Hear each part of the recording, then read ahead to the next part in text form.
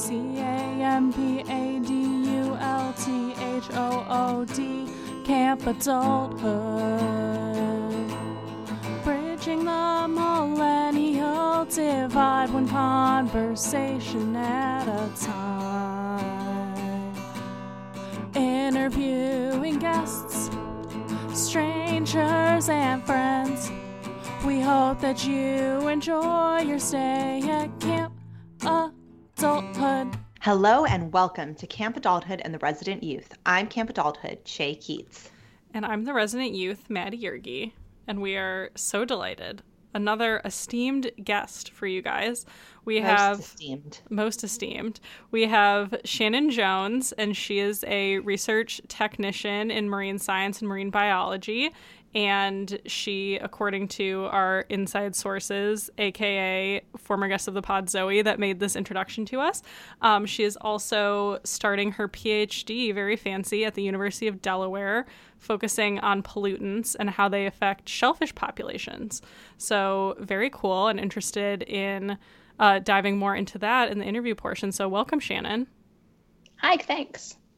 So before I'm getting strong vibes of another former guest of the pod, Miss Amy McLaughlin, when she was on. I was thinking the same thing. One of our early episodes with a friend of mine she's an environmental scientist and specializes in wetlands and all of that. So I'm excited to revisit some of the topics we talked about with her, because the world is in an even worse shape than it was 2 years ago. Is it even possible? So uplifting. I know. I thought the same thing, especially the photo that Shannon submitted. She's wearing waders, and I think Amy's photo, she was also wearing waders. So I love that's a theme. Yeah. Also, by the time this episode airs, Amy will be mom to her first little girl. So little girl. I want it to be a girl. She actually hasn't said if it's a boy or a girl, but not that it matters. Gender is a construct. We're putting the vibes into the world. Yeah. Cool. Well, before we dive into our segments, Shannon, maybe just to place you on the millennial spectrum, if you could tell us how old you are, where you grew up, and then just a brief synopsis of what you're doing now. Okay, so I was born in 1993, so I am a younger millennial. And I grew up in upstate New York. I say upstate, it's about halfway between New York City and Albany. So if you ask anybody from upstate, it's not really upstate. And what is even up what's the name of your town? And what is even up there? So I'm from Hyde Park or Poughkeepsie area, which is the top of the commuter line into New York City and the bottom of the commuter line into Albany. I love it. Double suburb. Anyway, sorry, go on. Did not mean to interrupt. Oh, I forgot where I was saying. Okay, so you lived there, and? I lived there. And I went to college in Boston with Zoe, who is a former guest, and I worked a couple places, a couple different universities. I just left a large research institution in the Midwest, whose name we will not say, and now I'm at the University of Delaware, and I'm a PhD student. Awesome. Yeah, I think I said it before, so I'll bleep it. Why can't we say it? What is it? Oh, we can say it, just I might not be nice to them, and I don't want to get in trouble. That's okay. I'm a Michigan fan, so I'm fine shitting on them. That's okay with me. That's cool too. That's cool with me. Awesome. Cool. Can't wait to dig into all of that. So diving into our campfire topics, do you have a toasty campfire topic, Shay? Well, I just think we would be remiss to not spend a few minutes talking about the great loss to our country on Friday of Supreme Court Justice Ruth Bader Ginsburg. Also, all that was keeping us between, keeping us from anarchy. So I know, I'm very, hold very it together collectively. Yeah. I don't know if we can hold it together collectively. But just, there have been so many wonderful pieces written about her over the weekend, and it has just made me realize how many things I owe, not just to all of the many women who came before us, but particularly to Justice Ginsburg and her amazing legislature that she spent many decades pushing through. So I just wanted to say thank you, and certainly acknowledge that, I get that I'm allowed to do what I do because of her. I love that. Yeah. Pouring one out for RBG. Yeah. Cool. My Toasty Campfire topic is I was very excited to see that there was a book that just came out. So you might have recalled we talked about it on the pod a few months ago, but there was a big spread in BuzzFeed by this woman, Ann Peterson, talking about millennial burnout and how we're kind of the burnout generation. And she just came out with a book, and I just love the title for so many reasons, but it's called Can't Even. And then the subline is how millennials became the burnout generation. So I'm really excited to read that book. I haven't read it yet, but she's been doing the press circuit for her book, and there's an article that we'll link to in The Atlantic, and we can link again to that BuzzFeed article for those that missed it the first time around. But I think it's just such an interesting topic, and especially as millennials are getting older, even us like young millennials like Shannon and I are now like firmly in our career and have had a number of jobs at this point out of college. I just got promoted to being a manager, and I have like direct reports now, which is very weird, going from like being a junior minion to like a more senior minion on the totem pole. So proud of our minion, Maddie. Thank you. And it's just interesting feeling, especially in this COVID work from home, for those of us that are lucky enough to work from home, feeling even more burnt out than we already are. So it's just interesting seeing in the literature and from the press that I feel like the millennials are going to be known as the burnout generation from our work life. Like, I think we were known as kind of like lazy slackers, like whatever. We've spent a lot of time. And one of the reasons why we have this podcast is trying to dispel myths about millennials. But it's interesting as there's more research about millennials in the workplace, just how burnt out they feel, how they work so hard and then feel like they have to change jobs very frequently just to get some sort of relief. And one of the things that they talked through, I think there's many reasons that Anne goes into in her book, but one of the ones that stood out to me from this article, kind of going through the highlights, was how millennials were parented, and the fact that we never really had a time where we weren't responsible, and how a lot of parents of our parents' generation, they kind of prided like, well, your daughter is so well-spoken, she can have a conversation with adults. And as someone who was always a very precocious child, and I always liked hanging out with adults more than children when I was younger, it was always like that was something that I was always so prideful of, and something that I really liked about myself, that I was always very mature for my age, and I was doing things that other kids my age weren't doing, and I was always reading books that were above my reading level and whatever. And Ann Peterson really talks about how it's just setting up kids for a world of labor, and that the love that they get from their parents is based on their labor and their output in an adult world, and doesn't leave this space for like rest and imagination and not being productive at every single moment of the day. And so I just thought that really hit home for me. So I don't know if you guys have any thoughts about that from your perspective. Oh, Madeline, I have so many thoughts. I don't even know where to begin. I mean, first of all, I love that analysis of millennial childhood, because I do think, and I think it shifted a lot, kind of throughout the 20 years that millennials were children, right? That is a time of the past. And I think it will really affect the way millennial parents, right, raise their children. And, we do continue to lose that freestyle playtime, et cetera, et cetera. But like, I also want to say, not 100 years before, small children were like working in the salt mines. So, I mean, nobody's calling like kids that were born in 1890, the burnout generation. But I digress there. But I think I really struggle with the whole concept of burnout. And I know that there is a lot of good work being done on it. I'm definitely interested to read this book, Maddie. So I may ask you to pass it along when you finish it. But because first of all, I think burnout becomes this catch-all for other mental health issues that then get ignored. I also think it becomes an excuse for, okay, this is maybe my like for old lady, employers to take advantage of their employees.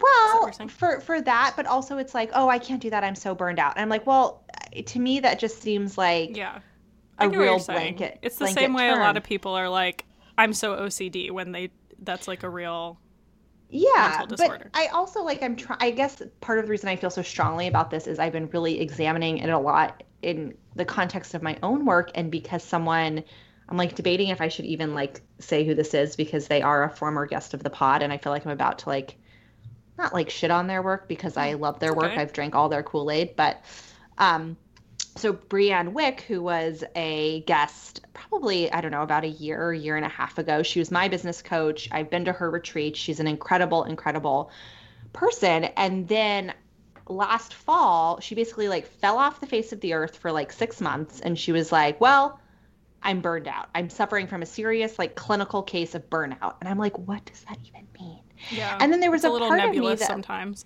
Yeah, it was a little nebulous. And then there was a part of me that's like, here's this woman that I extremely respect. Her work is really good. She's extremely vulnerable. She's very open, and yet I'm feeling like resentful because she's kind of just been able to be like, well, I'm burned out, so I'm like, peace. And I'm like, yeah, must be nice.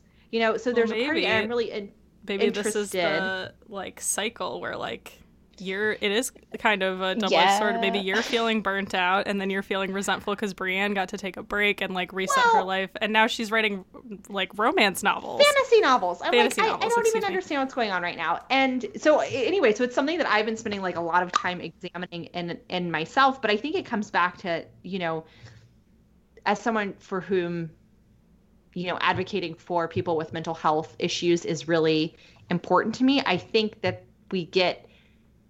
there's something dangerous about saying burnout when there are so many, I guess you would call them comorbidities or, other mental health issues. Like maybe we need to call it what it is and not just say that it's burnout. And yes, I think the millennial workplace contributes to a lot of this, but also I think the millennial workplace in a lot of ways is way more chill than the Gen X workplace. So that's my random jumble of thoughts. Shannon, do you have anything to add? And particularly coming from an academic world. Yeah. So, there have been days in the past where, you wake up in the morning and you're like, am I sick today? Mm-hmm. How sick am I? Because, I don't know if anybody else's parents did this, but my parents did a thing where they said, if you're too sick to go to school, you're sick enough to go to the doctor. So anytime you didn't go to school, you did go to the doctor. And also, which like thank you, privilege for going to the doctor. But at the same time, if you're sick enough to not go to school and to go to the doctor, you don't get to do anything else that day. Like you are sick, you stay still. And so, if you're sick, that means you're completely like unproductive. No middle ground. You were either like there's no dying middle ground. Or super productive. Right. You're either productive or you're basically dying. So, I kind of still struggle with that where you have, even in a COVID world where like you're supposed to stay home if you have even a sniffle, because what if it's, coronavirus? Are we allowed to say that on the podcast? Yeah. I don't even know. Yeah. Okay, cool. They can't say it on YouTube. I don't know where you put this. Oh, really? Wait, you can't say coronavirus on YouTube? Yeah, there's a whole thing. They're like banning people for saying COVID. They want only the information coming from like the CDC to rise to the top. Oh, I mean, well, I'm gonna put it up and we'll see. I don't think. Yeah, we're not on YouTube, so I'm sure it's fine. But yeah, no. If in a world where like you're supposed to stay home and like be productive from home, but stay home if you have so much as like a cough, a sniffle, it's really weird for me because I feel like if I do have a sniffle, I have to be just as productive as any other day. But at the same time, if I do have a sniffle and I do feel like I'm sick, like now I can't be productive all day. Yeah. So it's like a weird duality. Have you seen like in academia too, just because it is so competitive, like getting these research positions and getting into PhD programs that exacerbates it? Or you think it's kind of similar to maybe other more traditional 9-to-5 jobs? No, I think that it's as bad as a 9-to-5, if not worse, in academia. I have seen a lot of grad students work themselves, like, not quite to a point where they've made themselves sick, but in a similar thing. And I don't know what the clinical definition of burnout is and if that counts, but the the lab that I was working for before I was at UDEL, when I was at Notre Dame, did have a really chronic problem where like there was no work-life balance. If you weren't in the lab from before 9 a.m. until 6 or later, you were the problem. So like that kind of, mentality really does add to people working themselves into a place where they don't have any time off. They don't have any mental reserves because they don't have any physical reserves left. Mm-hmm. Yeah. The other thing I'll say too, that kind of goes to what both of you are saying that they talked about in this article is like, I think the personal responsibility piece, I think you were kind of touching on this, Shay, of like, where does the line cross when we're all adults between like a systemic problem and then like people just taking ownership for how much time they're giving to an institution. And then to your point, Shannon, of like, what do we kind of internalize from our parents? And they talked a little bit about, and Ann Peterson talks about it in her book, of the millennials' lack of being able to set boundaries. And I thought this was super interesting because of our relationship with our parents, because we're a generation that, by and large, especially the middle class population of people that I think we're kind of sitting in, that we value as adults our relationship with our parents, if that's a choice that we've made. And millennials are more likely to be quote unquote friends with their parents or voluntarily like spend more time with their parents. And that's why we're seeing, millennials that are taking care of children and choosing to take care of aging parents. But also the helicopter parenting, I think, especially with younger millennials. And I've definitely felt this as well. Like, I wouldn't consider my parents to be helicopter parents, but they were certainly way more involved than, like, their parents were with them and stuff like that. And it's hard if you don't know how to... The relationship with your parents is the first relationship that you have with a superior. And that kind of mirrors itself in the workplace. And so if you never learn to set a boundary with your parents and they're always all in your shit with, like, homework and they're the ones ruling your life, that's... like triggers stuff in the workplace too. I just thought it was really interesting. Oh, that is interesting. Yeah.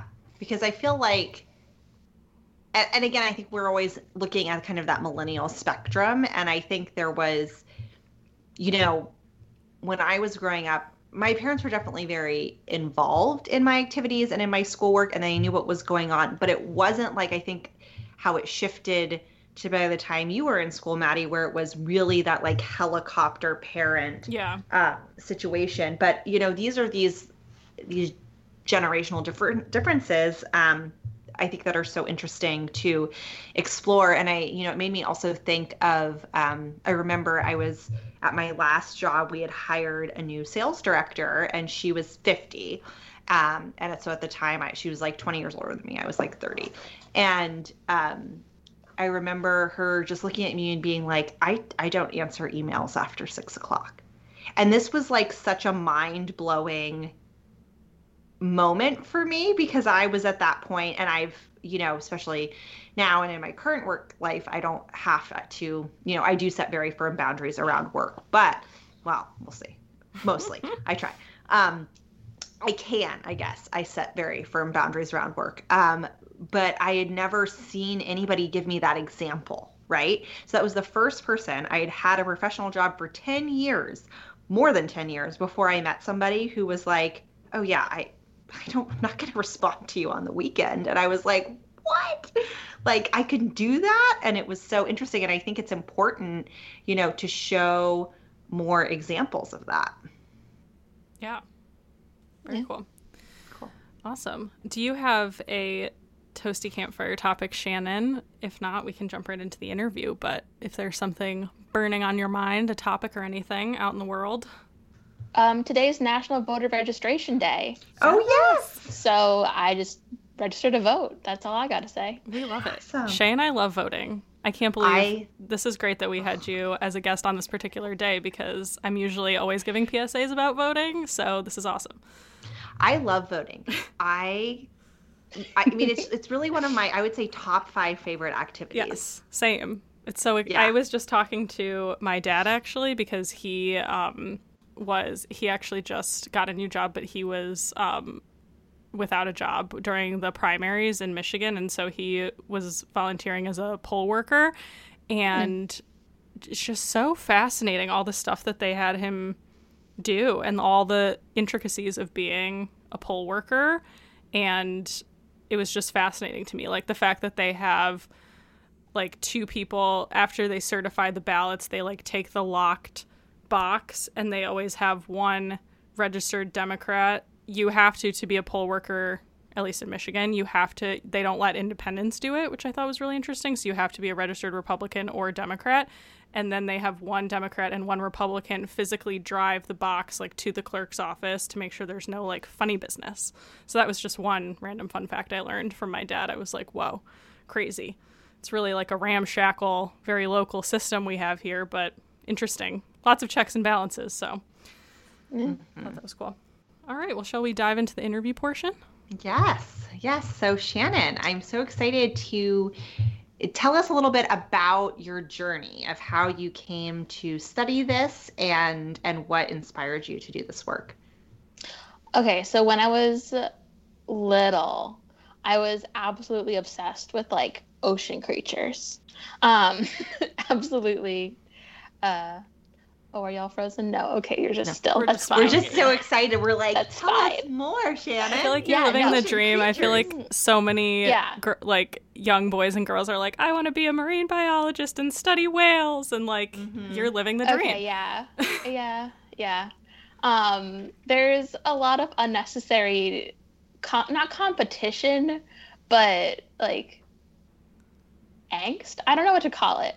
There's some back and forth even within marine biology with people who study megafauna, which is like big animals. So the charismatic megafauna are like the fun big animals, like a whale, a dolphin, a porpoise. And then people who study real things. Thank you. Like, because everyone thinks when you think of a marine biology, you think of like the whales, the dolphins, but those things, it's such a narrow field. Like the amount of people, I think I went to Northeastern in Boston, and so of my like incoming freshman class, there was 17 of us who were marine biology focused, like freshman year, and of those, I think less than 3 of us graduated and got jobs in marine biology, and no one works on whales. Yeah. One girl works on a whale watching boat, but she doesn't. It's like, does that? I don't know. It's count? Sort of in the field. Yeah. So almost no one ends up working on like the charismatic megafauna. And it's not that the rest of us are jealous, but that we feel like we're superior, you know? Yeah. There's like a little bit of like, you have to develop a superiority complex because you're like, oh, I don't work on whales. I don't work on dolphins. The charismatic megafauna, we know everything about them. They're like kind of boring. What I'm really into is diatoms. Oh my God, Amy was a diatom person as well. People love diatoms. This is so crazy. People love diatoms. Also, charismatic megafauna is maybe my new favorite like term, and how can I work this into every conversation? I mean, you just have to say it really derisively, like, charismatic megafauna. Ugh. It's so funny. So how did you find the particular field of study looking at pollutants in the ocean and the specific topic that you're doing for your PhD? I'm fascinated by like the PhD process in particular because it's so you're just at the beginning too, right? Of that whole journey. Also, side note, Maddie, take a note. I have an idea for another podcast. Great. Is it about charismatic megafauna? Well, I think we should call it charismatic megafauna.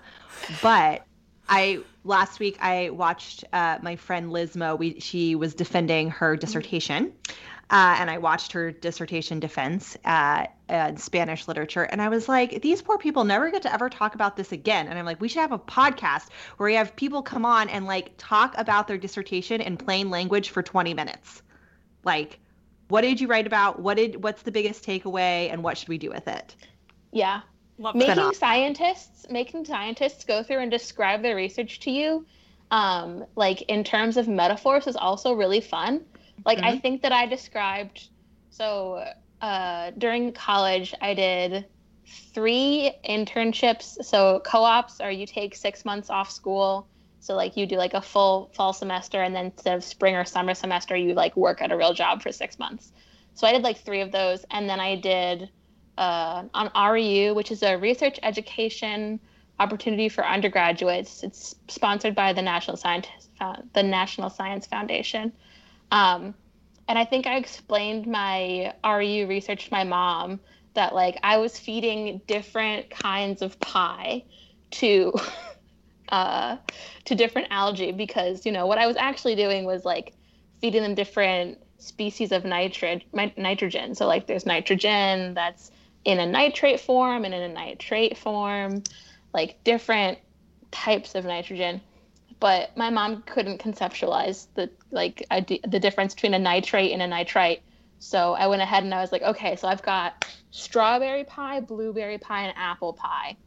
And I want to know if the strawberry pie is the best kind of pie. Like, is there the most nutrients in strawberries? I don't know. But trying to go through and explain that to normal people is always fun. So tell us go on about your studies now. Yeah. Okay. So in college, I did these 3 like 6-month-long internships. And the first one I was working on like bacteria, and I was like, this is maybe a little bit too small. Like, it's okay, but I'm not totally in love. So I worked my way up, and so the next one I worked on was algae and shellfish. And I was like, okay, this is like, the algae is better, but like we'll go one bigger. And so then I worked on rotifers for my third one. So rotifers are still, like not even half an inch long. They're very small. They've got 3 little toes, and they eat without top of their heads. They have cilia on top of their heads. Cute.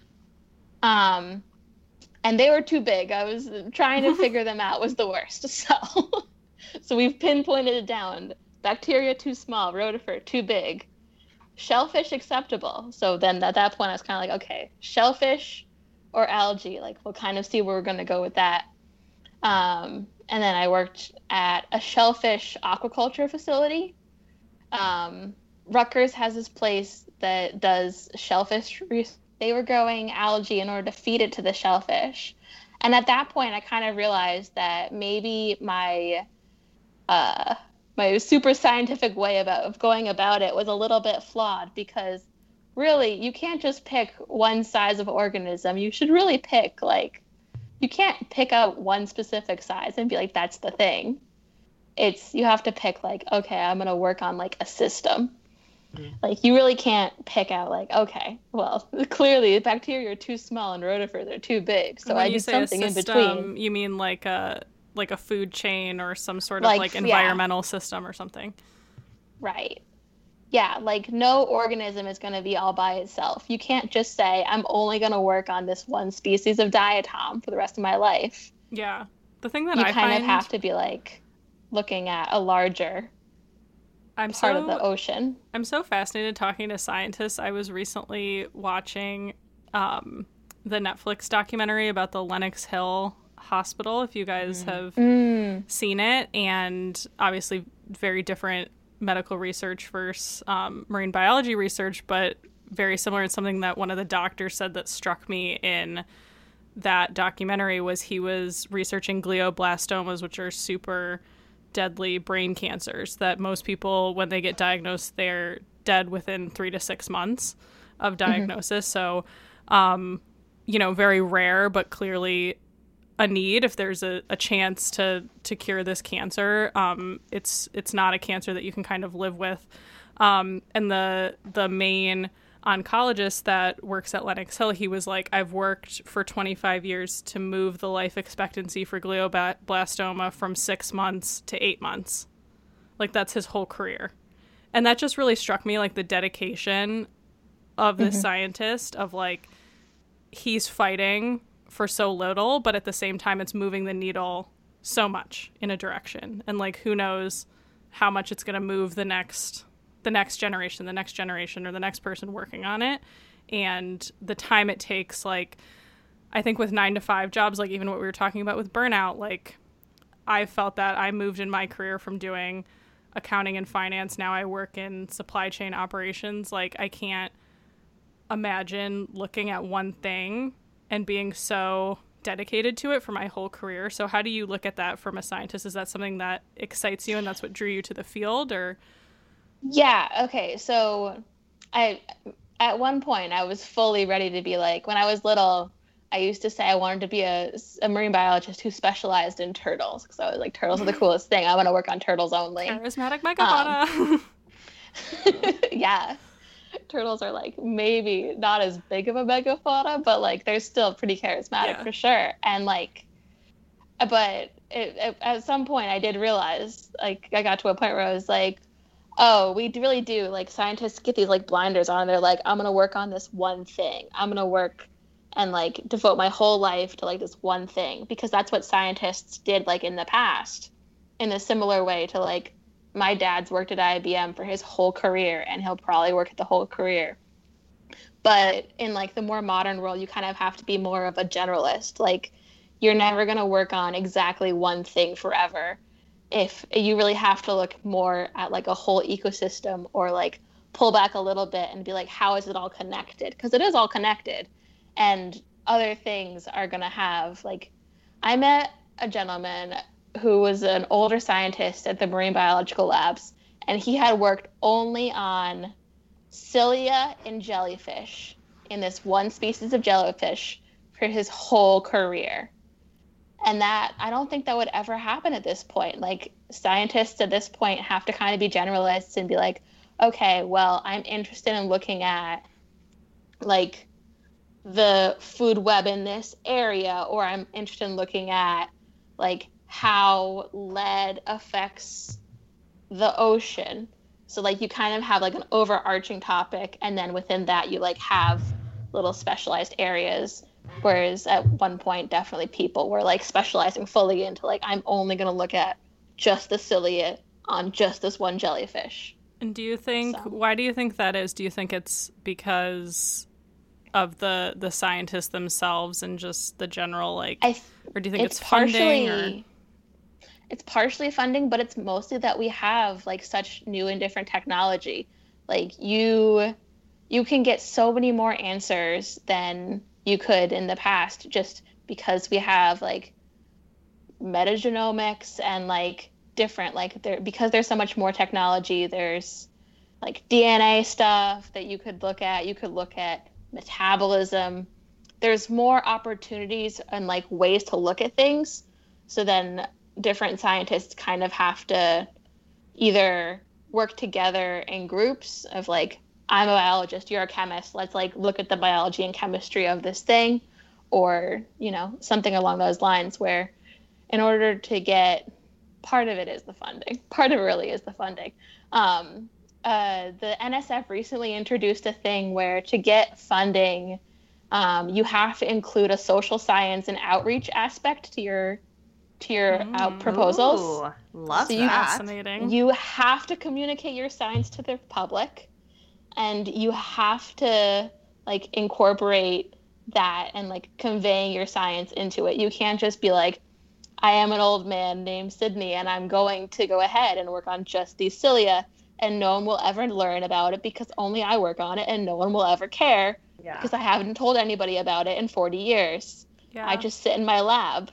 Do you think on one hand, that's so fascinating. I'm glad you brought that up because that's something that I didn't know. Do you see it? Because on one hand, I see it as like, that's awesome, especially if it's public funding. The public should know about it, and there should be a broader, social reason to have the science. But do you think that it limits important research that's a little bit more niche, that maybe doesn't have as much interest from the general, public and journalists that wouldn't want to write about it, or it doesn't have, like, sometimes maybe it's just knowledge for the sake of knowledge. There's no action that comes from this, but just knowing about it makes us grow as a human population. Right. So part of the problem that we're having right now, like we, science as a field, part of the problem that we have as like science as a field is that scientists are not always the best at explaining things to the public. Yeah. And so things get lost in between, like the scientists trying to explain and the public, and maybe it's that the journalist tried to sensationalize what was happening to get everybody excited and get them really hype about what was happening. Maybe it's that the scientists didn't really fully explain like the implications. Like, I think there was a whole study done a couple years ago about this one kind of shrimp and the different kinds of like cones and rods in their eyes. And they went ahead and they like took their little eyeballs out and, you know, conveying that to the public, being like, we took the shrimp's eyeballs out and they still were able to see because they had this other kind of sensing. You know, the public is like, you took the shrimp's eyeballs out? Why did you do that? That's horrible.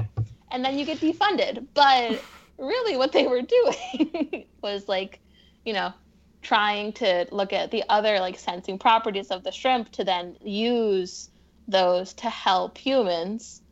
And so then you get into like, if you don't convey it exactly correctly, if what the public hears is, we only fed blue M&Ms to somebody for a year and a half and they developed cancer. They're like, blue M&Ms cause cancer. Mm-hmm. Whereas, you know, it could be that like maybe that person really shouldn't have been eating exclusively blue M&Ms for a year and a half. Yeah.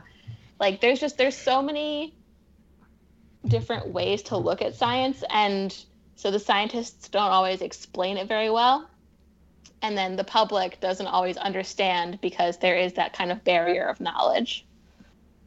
So if we're reading like the newspaper, and I feel like this is a very timely topic, obviously in the COVID era, but just generally too, when science is kind of under attack, or I would say almost misunderstood.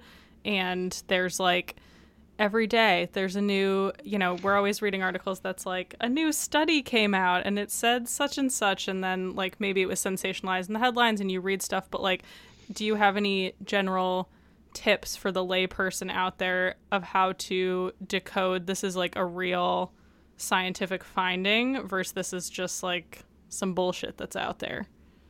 Yeah. So part of what's happening right now is that people are seeing in real time, like kind of the peer review process and what the process that everyone goes through. Like as scientists, we kind of have to go through and someone puts their discovery out there, says, I found this thing. And then in order to get it published in a major journal, you have to go through peer review, which is that it's double blind. So you submit your thing to the journal and an editor says, okay, I'm going to take this thing. I'm going to take everyone's names off of it. It's like now it's indistinguishable, and I'm going to send it blind to two reviewers who don't know who you are and you don't know who they are.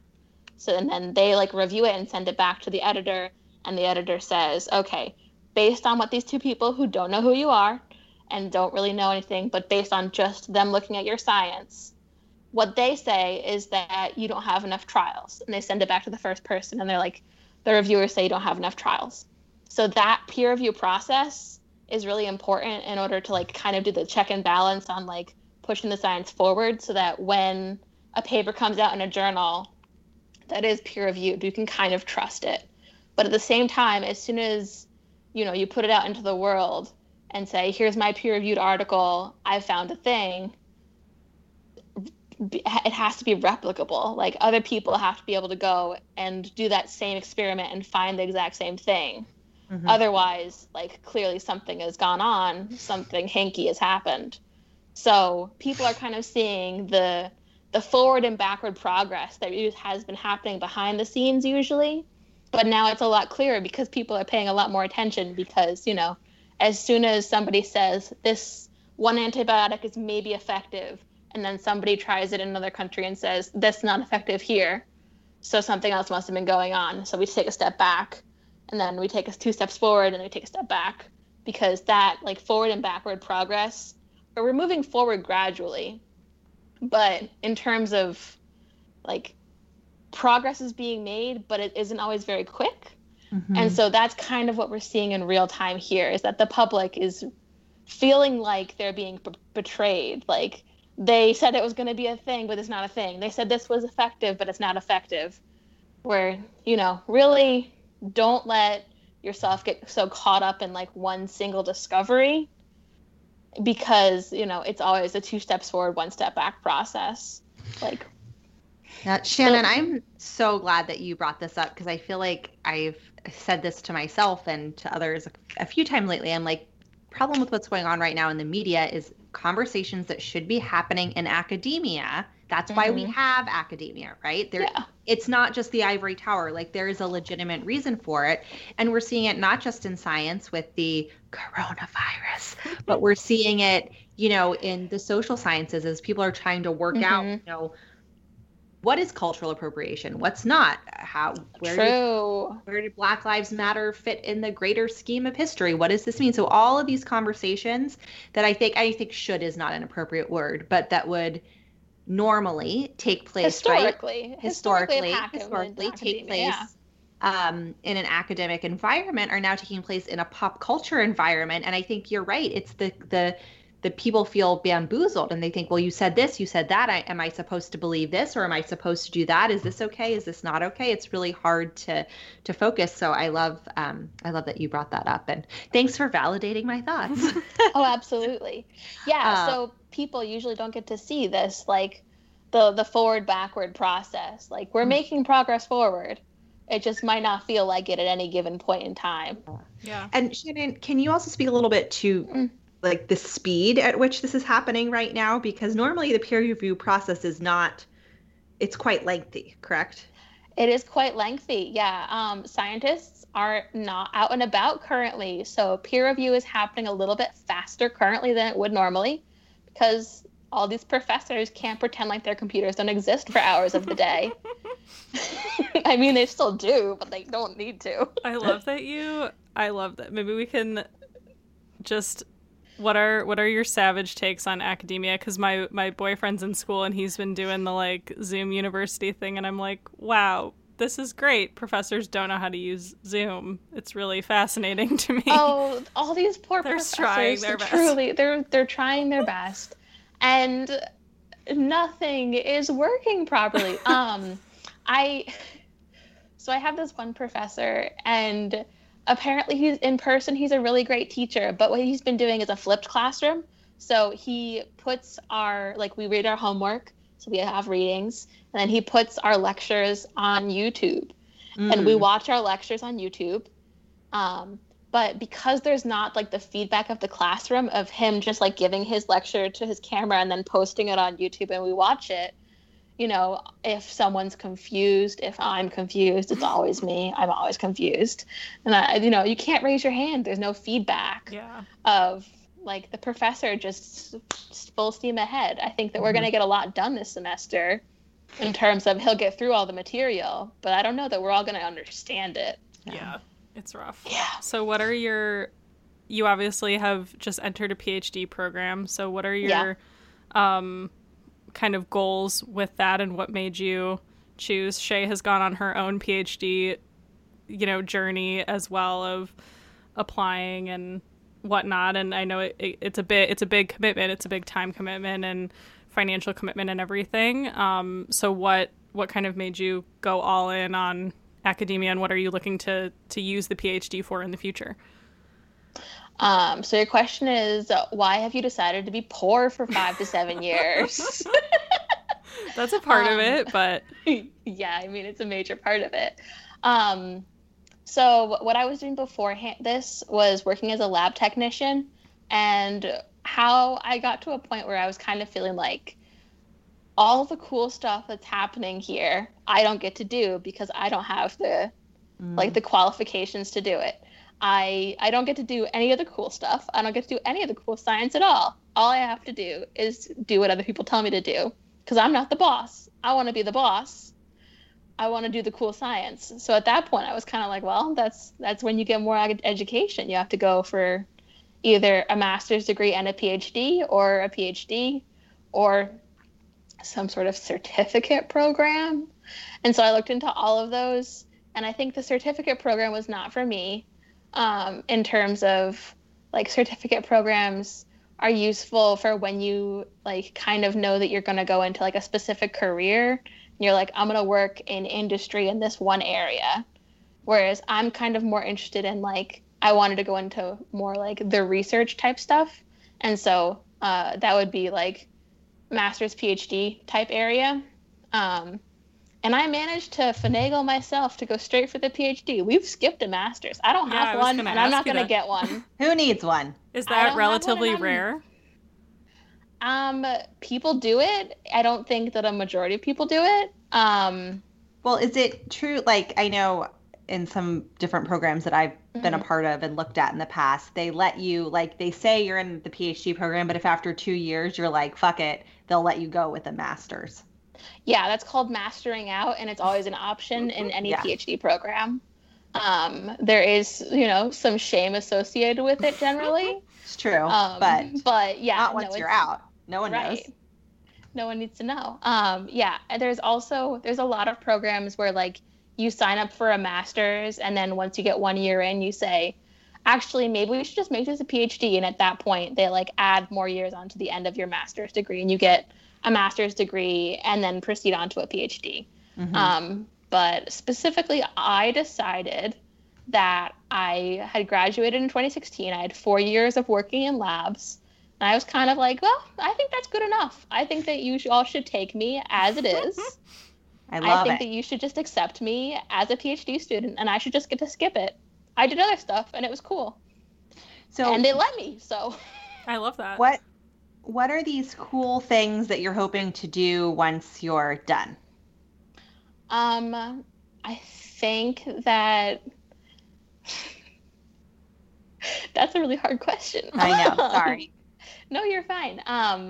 So as of right now, I think that I would like to work on like improving aquaculture and maybe sort of integrating aquaculture and so aquaculture of like shellfish is we go ahead and you can either do it in a lab and you try to grow them in a lab, or you get them to a certain point, you get them to like being like an inch long, and you put whatever oyster, mussel, whatever, you just put it out in the bay, leave it out there for a couple years, and then bring it back in.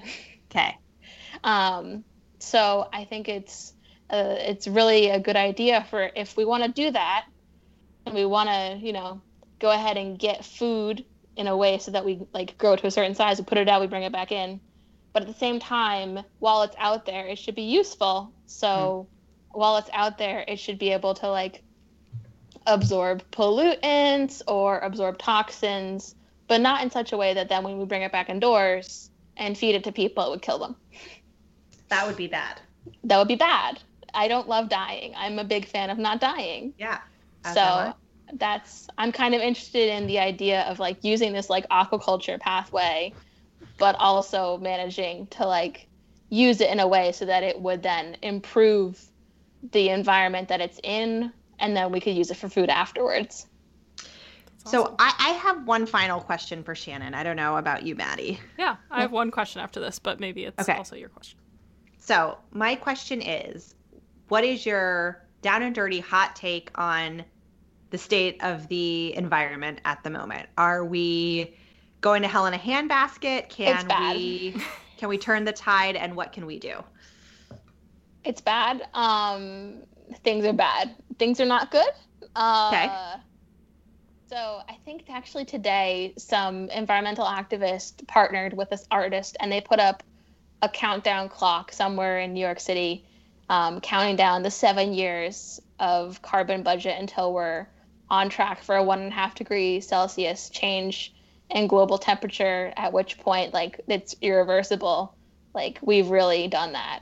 So like if we don't start finding ways to remediate what we've done already and stop the train, because we're kind of on like a runaway train right now. Do you see this was kind of, it's great. Shay and I are so in sync. We're like just one mind. My final question was going to be like, what's one thing that someone could do to help the ocean be less pollutant filled?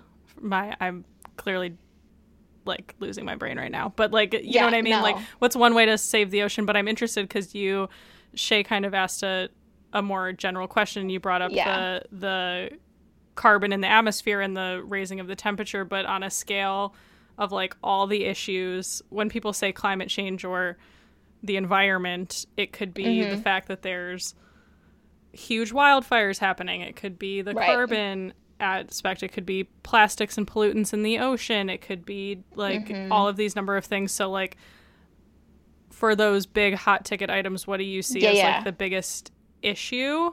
And what are obviously they're all big issues, but like what is the biggest number one thing? And then what are things that people can do about it? Yeah. So some of the things that like you can do by yourself, just yourself, try to cut out microplastics if you can. Like look at your face wash, look at your like products and be like, try to look up, I don't remember the name of like what microbeads are. But like those morning burst, like clean and clear face washes, they're full of plastic, and that's going to go to the ocean. They're so bad for your skin too. They're bad for your skin too. Your straw doesn't matter. Like in the grand scheme of things, your straw does not matter. So we need to stop thinking about like little stuff really, and start working on like societal change. Is really the thing. Like nothing. I don't want to be like nothing to be like nothing you do matters, because stuff you do matters. But in terms of the sides of impacts that we really need to like get more of a change, we really need like much larger changes than you can do on your own. So do your best to like drive less, take more public transit, don't have microbeads in your face wash, like that sort of stuff.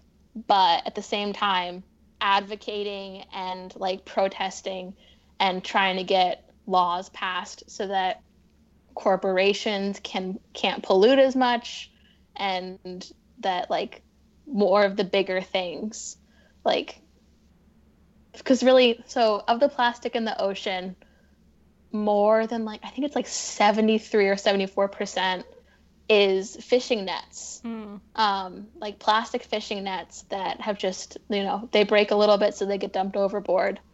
Like your straws. That's crazy. That's such a specific item. Yeah, it's fishing nets. And so like, you know, don't take a straw from Dunkin' if you don't have to. But at the same time, like disabled people need straws. So like the big things are things that like you can't do yourself. So we really need to work together is the takeaway I have for you. Yeah. And it's an international problem too. And it's an international problem too, yeah. Yeah. That's very interesting. Cool. I think that was all of our questions. Shall we transition? Yes, we are now transitioning into the archery range segment of today's broadcast.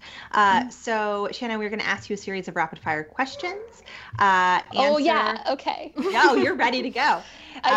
Zoe lied about toast. I can do anything I want. Perfect. If Zoe can lie about toast, I can say whatever I want. Continue. Okay. So whatever comes first to your head, and then it doesn't have to be your favorite of all time, just a favorite. And what did Zoe lie about in relation to toast? You asked her what her favorite food as a child was, and she said toast, and then later she was like, oh no, I don't know if it was toast. I think I lied. No. Oh my gosh. We love Zoe. Oh my gosh. Yeah. Okay. So I'll start you then, Shannon, with favorite childhood snack. Dunkaroos. They're coming back, I heard. I'm so excited. The millennial dream. Favorite movie?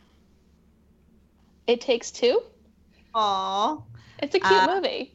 Favorite book? So I like the Terry Pratchett, Tiffany Aching novels. A Hatful of Sky is my favorite. Love it. Favorite TV show? Right now it's The Umbrella Academy. We just finished watching that. So good. Nice. It's good, yeah. I'm not sure where they're going to take it next season, but it's good stuff. Maddie, highly. I think it's going to be Nazis, and I think it is what it is. Sometimes you just have to be okay with that. Yep. Your turn, Shay. Oh, favorite. Oh, we did favorite TV show.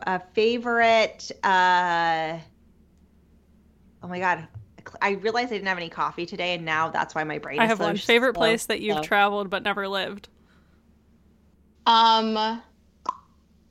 Canada. Grand Manan Island, specifically. It was really pretty. I love it. Favorite charismatic megafauna. I couldn't think of the word charismatic because I need coffee. Whales. Ooh, a specific type of whale or just all of them? Ooh, wait, no, stingrays. Like manta rays? Oh, giant manta rays. I love that. Very cool. Favorite scientist or researcher? And maybe say what their research or particular brand of science is. Like someone that inspires you in the field. Were you going to say Bill Nye? Is that where that was going? I was going to say Bill Nye. I love that. I could think of. A millennial icon. We love Bill Nye. What a great guy. Yeah. I feel like he is a good one for what we were talking about earlier of like bridging science and pop culture and breaking science down into something that people can understand. Especially with his newer show. The one that like just came out a couple years ago. So good. Yeah.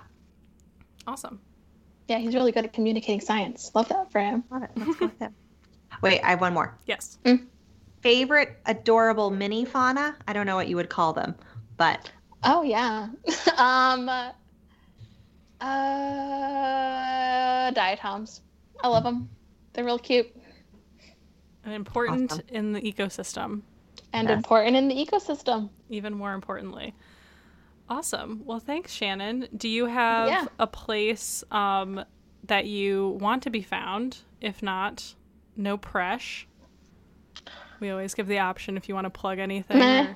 No? I think I'm good. Yeah. Cool. Your work speaks for itself. Awesome. We're excited to see your future peer-reviewed articles. Thank you. They're going to be amazing. Thank you. Yay. Awesome. Campers, we love you. We'll see you in 2 weeks. And, wash your hands, wear a mask, be nice to people, etc. And register to vote. Please. Of course. How could we forget? Thanks for listening. Camp Adulthood is hosted by Maddie Yergi, Resident Youth, and Shay Keats, Camp Adulthood. We are produced by Jenny Mayfield, and this episode was recorded in Maddie's living room. You can find us on social media at camp_adulthood. You can email us hello@campadulthood.com, and you can visit us at campadulthood.com. Thanks, campers. We hope that you enjoy your stay at Camp Adulthood.